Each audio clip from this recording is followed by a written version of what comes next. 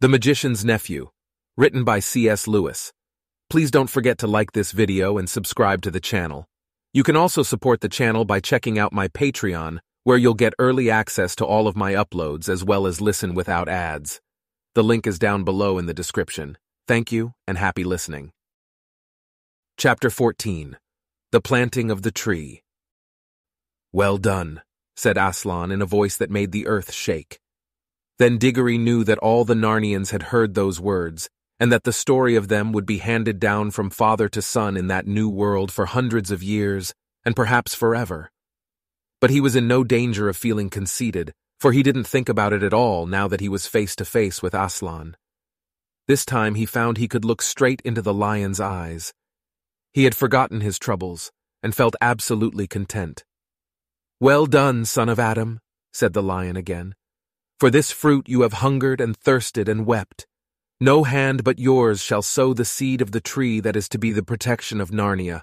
Throw the apple towards the riverbank where the ground is soft." Diggory did as he was told.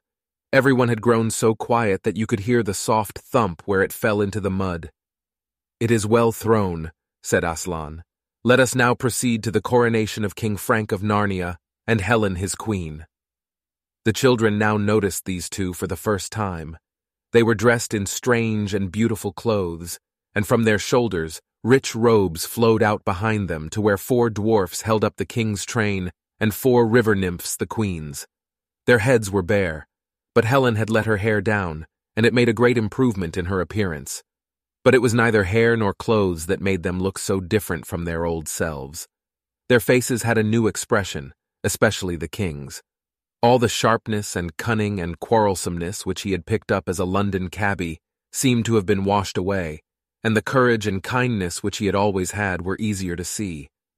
Perhaps it was the air of the young world that had done it, or talking with Aslan, or both. "Upon my word," whispered Fledge to Polly, "my old master's been changed nearly as much as I have. Why, he's a real master now." "Yes, but don't buzz in my ear like that," said Polly. "It tickles so." "Now," said Aslan, "some of you undo that tangle you have made with those trees, and let us see what we shall find there." Diggory now saw that where 4 trees grew close together, their branches had all been laced together or tied together with switches, so as to make a sort of cage. The 2 elephants with their trunks and a few dwarfs with their little axes soon got it all undone. There were 3 things inside. One was a young tree that seemed to be made of gold. The second was a young tree that seemed to be made of silver, but the third was a miserable object in muddy clothes, sitting hunched up between them. "Gosh," whispered Diggory, "Uncle Andrew." To explain all this, we must go back a bit. The beasts, you remember, had tried planting and watering him. When the watering brought him to his senses, he found himself soaking wet, buried up to his thighs in earth, which was quickly turning into mud, and surrounded by more wild animals than he had ever dreamed of in his life before. It is perhaps not surprising that he began to scream and howl. This was in a way a good thing, for it at last persuaded everyone, even the warthog, that he was alive. So they dug him up again. His trousers were in a really shocking state by now. As soon as his legs were free, he tried to bolt, but one swift curl of the elephant's trunk round his waist soon put an end to that. Everyone now thought he must be safely kept somewhere till Aslan had time to come and see him and say what should be done about him. So they made a sort of cage or coop all round him. They then offered him everything they could think of to eat. The donkey collected great piles of thistles and threw them in, but Uncle Andrew didn't seem to care about them. The squirrels bombarded him with volleys of nuts, but he only covered his head with his hands and tried to keep out of the way. Several birds flew to and fro diligently, dropping worms on him. The bear was especially kind. During the afternoon he found a wild bee's nest, and instead of eating it himself, which he would very much like to have done, this worthy creature brought it back to Uncle Andrew. But this was in fact the worst failure of all. The bear lobbed the whole sticky mass over the top of the enclosure, and unfortunately it hit Uncle Andrew slap in the face. Not all the bees were dead. The bear, who would not at all have minded being hit in the face by a honeycomb himself, could not understand why Uncle Andrew staggered back, slipped, and sat down. And it was sheer bad luck that he sat down on the pile of thistles. And anyway, as the warthog said, quite a lot of honey has got into the creature's mouth, and that's bound to have done it some good. They were really getting quite fond of their strange pet, and hoped that Aslan would allow them to keep it. The cleverer ones were quite sure by now that at least some of the noises which came out of his mouth had a meaning. They christened him Brandy, because he made that noise so often. In the end, however, they had to leave him there for the night. Aslan was busy all that day instructing the new king and queen and doing other important things, and could not attend to poor old Brandy. What with the nuts, pears, apples, and bananas that had been thrown into him, he did fairly well for supper, but it wouldn't be true to say that he passed an agreeable night. "Bring out that creature," said Aslan. One of the elephants lifted Uncle Andrew in its trunk and laid him at the lion's feet. He was too frightened to move. "Please, Aslan," said Polly, "could you say something to unfrighten him? And then could you say something to prevent him from ever coming back here again?" "Do you think he wants to?" said Aslan. "Well, Aslan," said Polly, "he might send someone else. He's so excited about the bar off the lamppost growing into a lamppost tree, and he thinks great folly, child," said Aslan. "This world is bursting with life for these few days, because the song with which I called it into life still hangs in the air and rumbles in the ground. It will not be so for long, but I cannot tell that to this old sinner, and I cannot comfort him either. He has made himself unable to hear my voice. If I spoke to him, he would hear only growlings and roarings. O Adam's sons, how cleverly you defend yourselves against all that might do you good, but I will give him the only gift he is still able to receive."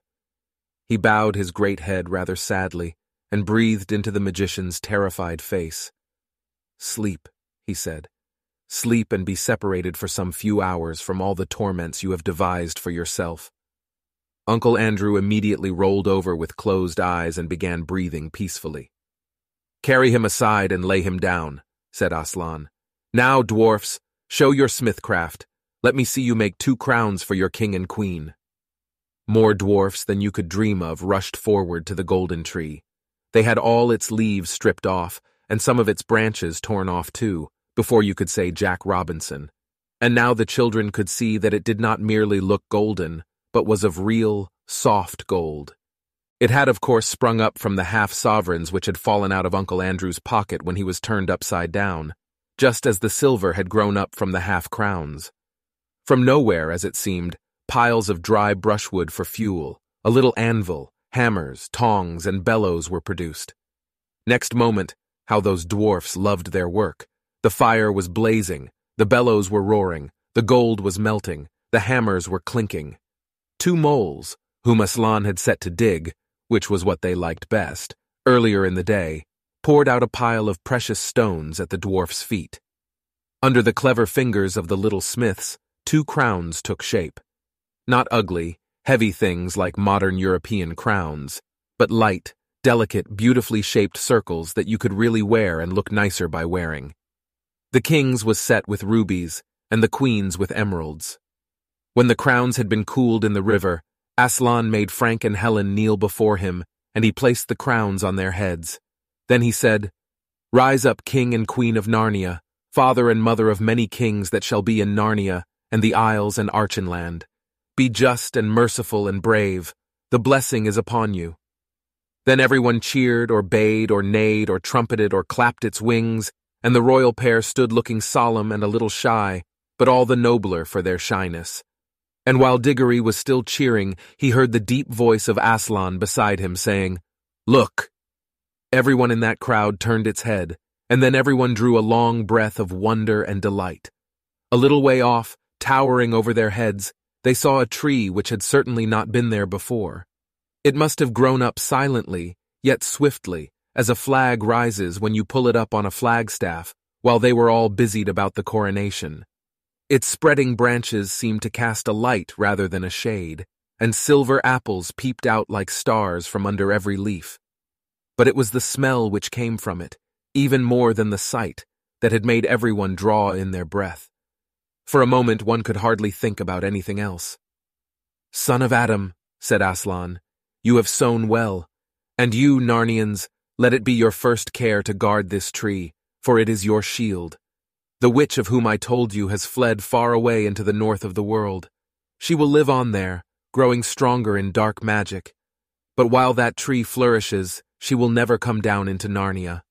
She dare not come within 100 miles of the tree, for its smell, which is joy and life and health to you, is death and horror and despair to her."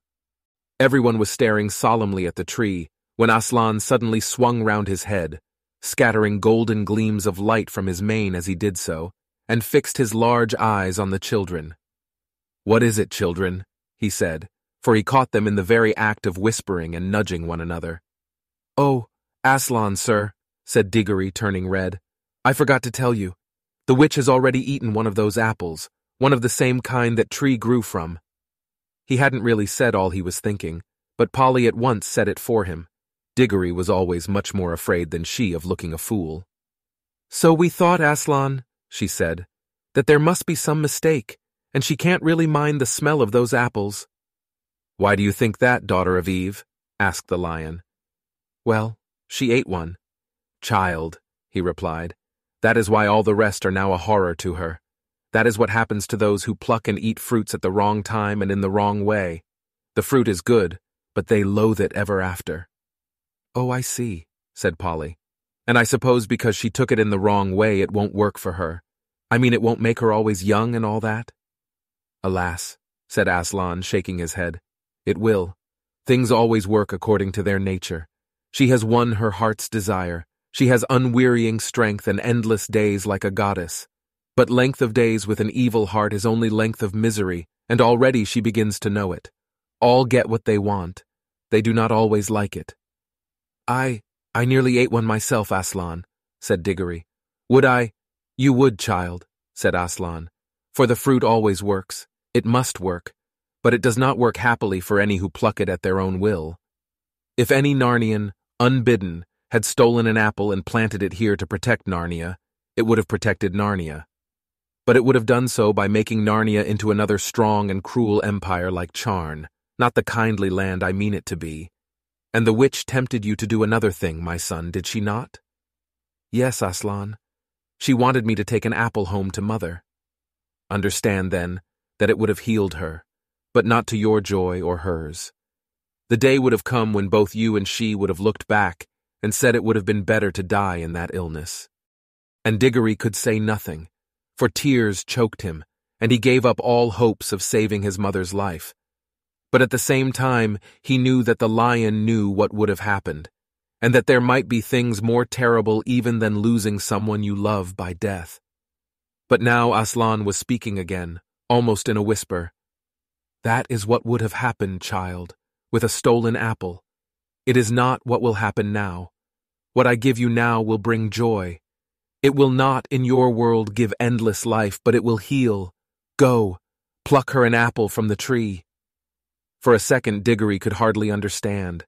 It was as if the whole world had turned inside out and upside down, and then, like someone in a dream, he was walking across to the tree, and the king and queen were cheering him, and all the creatures were cheering too. He plucked the apple and put it in his pocket. Then he came back to Aslan. "Please," he said, "may we go home now?" He had forgotten to say thank you, but he meant it, and Aslan understood.